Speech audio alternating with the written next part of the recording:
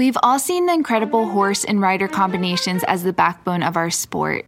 But what about everything else that makes the equestrian world tick? From the everyday grind to the world-class professional, join the Equestrian Podcast as we talk about every equestrian discipline in a way that hasn't been done before.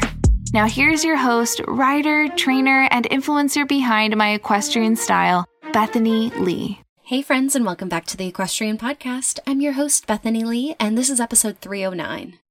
Our guest today runs High Hopes Farm that she took over from her family in 2015, and she really focuses now on sourcing quality young horses and developing them for future sales and top of the sport. She has worked with a lot of top equestrians like Kraut, Nick Skelton, Peter Lutz, Norman Dello Joio, and really learned invaluable life lessons and riding lessons and horsemanship. And lately, she has been spending her winters in Wellington and her summers in Europe. She has had an amazing start of WEF season, recently winning a 2-star during WEF 7. So without further ado, please welcome our guest today, Alise Oken. Hi, Alise. Hello. Thank you so much for taking the time.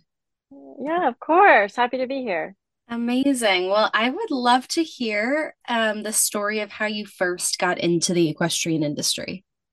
Oh gosh, I think with a lot of riders, when I was little, I always loved horses. I caught the horse bug even before I started riding. I was just obsessed with them and collected Breyer models, and none of my family is actually into horses at all. Oh. I was the one that started it all. I went to summer camp when I was like 11, and they had just, a local riding program, and I got to do that a bit. And when I came home, I was just crying to my parents, being like, can I please get more lessons? Like, I was hooked. I was like obsessed from then on out. I love it. So how did it kind of escalate to wanting to take some lessons after horse camp to, having horses and where we are now? It's a long and winding road. Yeah, That's for sure. So I grew up in North Carolina, and, from 11 till I was like a young teenager, I just did local shows, around that area, and Aiken and Camden. And, I just had fun with it, had some cute ponies. And then I think it kind of got serious when I was like 13 or 14. We came down to Wellington for the first year, and we're shocked at, the magnitude of the place. And, I started getting more serious with the ponies and the horses with the hunters. And yeah, from there, I mean, we've been coming to Wellington now for, almost 15 years, I'd say. And wow. I think, Wellington kind of got me more, more involved in the industry, I'd say. How long were hunters a big focus?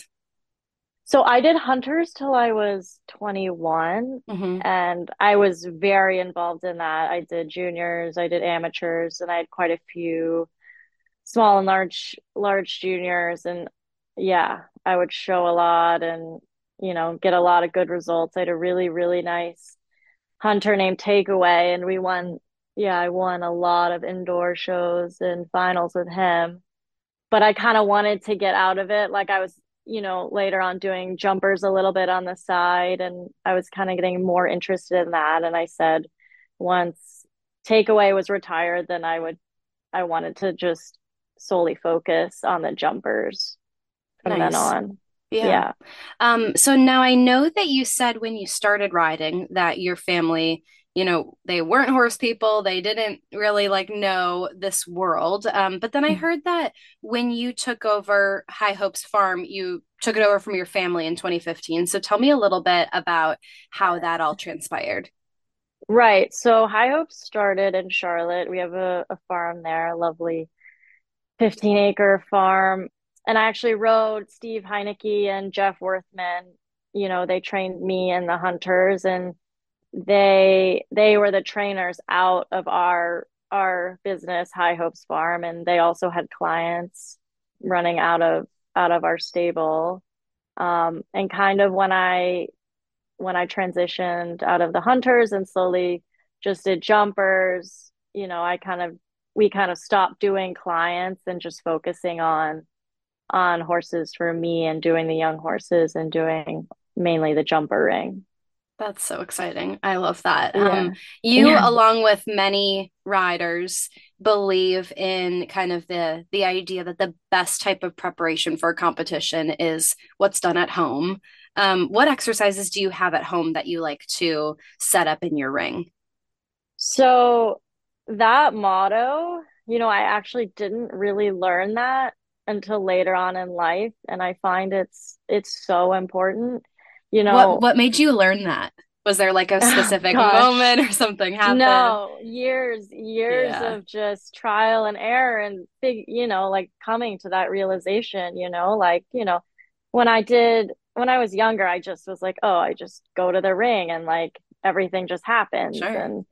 But, after being in this industry for so long, like, and learning from so many different people, you know, I, you have a program at home. It takes a while to like be confident in your program and having that. And yeah, I think most work should be done at home, and then the results in the ring show that. Hmm. And so I've learned a lot. I've learned from Peter Lutz some gymnastic exercises and Norman Dello Joio, and flat work is also, I think, the most important aspect of anyone's, at least my program. And, Hmm. I do get a lot of help on the flat from Jos Coombs, and he's a really good guy that helps me at home. And he lives in Europe, but sometimes he comes to Wellington or Florida once or twice a year. But he comes and helps me a little bit, and that translates to good rounds in the ring. I wouldn't say there's like specific things I do at home, but I do like to jump like cavalettis, like on a circle. Just like I think cavalettis are a good way to like check in with your horse, like seeing Right. like are they on the leg? Are they jumping straight? Like how do they feel, And it's a good way to see like what do I need to work on. I jump like single panels at home. They're little fillers I jump, Hmm. that also you can check in and see, because if they're not with you, jumping just one little filler, they're gonna go left or right unless, they're really like on your hand and leg. And, I jump courses at home, but I mainly keep things like very simple. And I think overcomplicating things, isn't good. And I think the simpler the better, especially when you're working with animals and horses. Well, it seems like all of that work at home is paying off because you just had a two-star win, WEF Week 7. So congratulations on that. Thank you. Yeah, it's great to, have a culmination of, all your work done, like come together in the show ring. So I was really, really happy with that result. Do you ever wonder what a world would be like to have pets and not deal with the massive amounts of pet hair everywhere? If you're a pet owner, you know how frustrating it can be to clean up pet hair from your furniture, your carpet, your clothes, you name it. Well, Uproot Clean understands the struggle. They have these pet hair remover tools that help gently remove entangled pet hair from carpeted stairs, car mats, furniture, clothing, and even saddle pads. We tested Uproot Cleaner Pro on a variety of surfaces, including my favorite blanket at home, my couch, and definitely tried those saddle pads. We were so impressed with how well it removed pet hair from all of these surfaces, and it was so satisfying to use. The Uproot Cleaner Pro is a great tool for all pet owners. It's super affordable, easy to use, and it's really effective at removing pet hair from a number of places. So whether you have a dog or cat that sheds like crazy, I am thinking about those black yoga pants that just get covered in hair every time you're trying to leave the house and a lint roller just won't do. Or us equestrians having horses, especially during shedding season, where literally you can use a saddle pad one time and then it is just coated in hair. Uproot Cleaner is the way for you. So visit their website at uprootclean.com. That's UPROOTCLEAN.com Clean.com for more information and to take a look at their awesome products. Totally. Tell me a little bit about the round. It was actually quite big. Like when I walked it on Sunday, I was like, whoa, like this is pretty meaty for a two-star Grand Prix. Yeah. And yeah, I've seen plenty of Grand Prix here in Europe. So, but I'm on a horse that she has plenty of scope, so it actually worked in my favor. And I was happy there wasn't a ton in the jump off, so it actually really worked out in my favor. But it was difficult enough, that's for sure. Definitely. In addition to your win, your horse Sarah, I know, had her first Saturday Night Lights Grand Prix this season. So how did you prepare her for that class? I didn't really do anything different. Yeah. I think if you know a horse well enough and you feel confident in how they're feeling, and I think you need to take some chances. And if you and the horse are in a really good place, which I thought, she was ready for that challenge, and she definitely answered that. And I was so happy with how she handled jumping under the lights. It was no different than jumping any other class for her, I think. Mm-hmm. Do you feel like there's something that you see in one of your rides to know that they're ready for a class like that?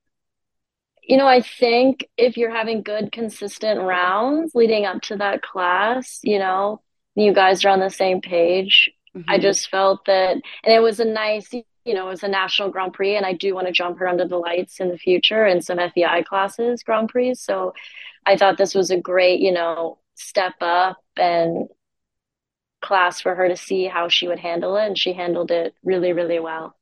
Yeah, definitely. I know you have a passion for working with and developing young horses. Why do you feel like this is such an important part to your program? When I finished college, my family said, look, because I didn't want to do anything else besides, a career in horses. And they said, Yeah, I look, was you gonna need to try ask, did to. you pretty much know all along? Oh, yeah. It was a requirement that I did go to school, and I'm really happy that I did because, it was nice to do something else outside of horses and get more like well-rounded in the Yeah. outside world. But when I graduated, it was a like request that, I try to make a business out of it. So, it's really hard to make money in this. So I decided to, start all over again, buy young 5, 6, 7 year olds, for not crazy money, and try to develop them and produce them and sell them, which is, what I did for probably 5 or 6 years after college. That's why I kind of took a step back from, the top levels of the sport or the bigger Grand Prix, because I was busy developing young horses. And then when I did have a good one, I would sell it to put that money back into the business. Sure.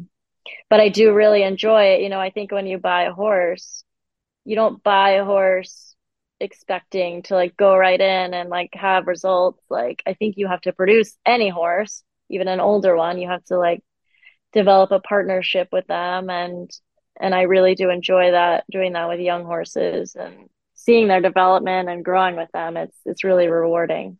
What would you say is the importance to your program specifically to spend half the year in Europe? I know you're in usually Wellington in the winter and you spend a good bit of the summer in Europe. So tell me a little bit about that dynamic and how you kind of take your experiences in Europe then back to the US.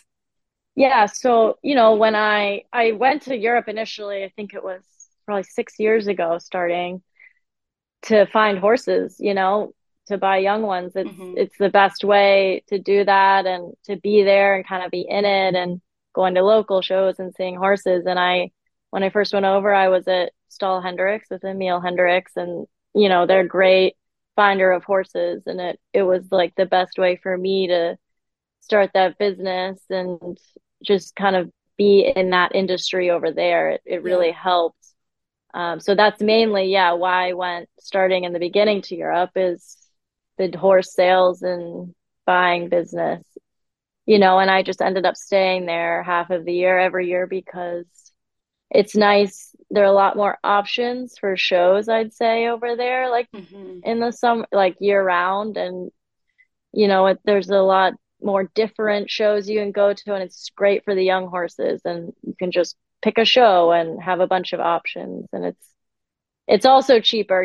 They have day shows. You could go jump for like 10 euros, and, the horses learn a lot. And that was mainly why I went in the beginning. I know financially a big part, which I feel like you probably incorporate into your program too, is with the young horses that you find in Europe. Do you often keep them in Europe as long as you can, just because it's like so much cheaper than maybe keeping them in Wellington? What's that kind of dynamic like? Yeah, I'd say yes to that question. It also depends on the horse, but I Sure. don't like to bring horses younger than 8, I'd say, over to Wellington. Hmm. Even like if you don't want to sell them, I think it's just better for sometimes their development, Yeah. to just keep them there, especially like, okay, I have a really green, like 7-year-old right now, and I didn't bring her here this year because I didn't think she would be ready. And she went to like Spain and showed and learned a lot there. So I Hmm. normally, yeah, do keep the younger ones in Europe until Definitely. they're ready because, Wellington, yeah, it's difficult. It's a whole new ball game. So I do like to keep young ones there to kind of develop a little more. What would you say is something the US could learn from Europe about their approach to preparing horses for, the top level of the sport?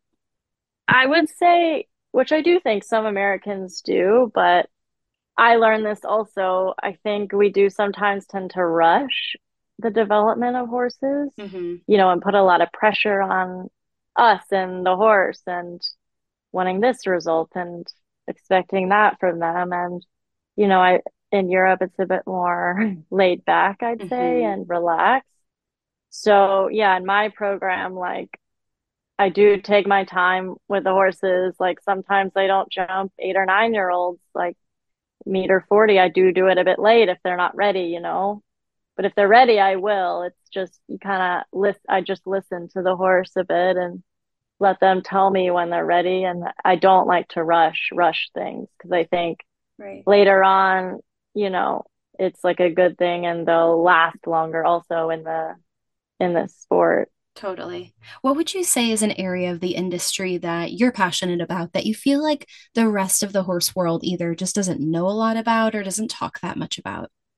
I think just what we just touched on, like Yeah. just enjoying the work you put in, enjoying the process, and being less worried about the result. When I first started, I always would put so much pressure on myself and expect this and expect that. And, I think you need to enjoy it and have fun with it.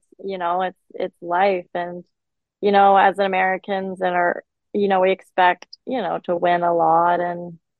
But I've definitely learned along the way that, every winner is a loser that never gave up. Hmm. And you just really have to enjoy the process, and then the results will come from that. Yeah, I think that that's really well put. And thank you so much again for coming on, and best of luck to you. Thank you. All right, that is all I have for you today. Thank you so much for tuning in. If you liked what you heard, please take a minute and write a review on iTunes. I would so appreciate it. It helps people like you find the podcast, and it helps me get some killer guests. Thank you so much, and I will talk to you next week.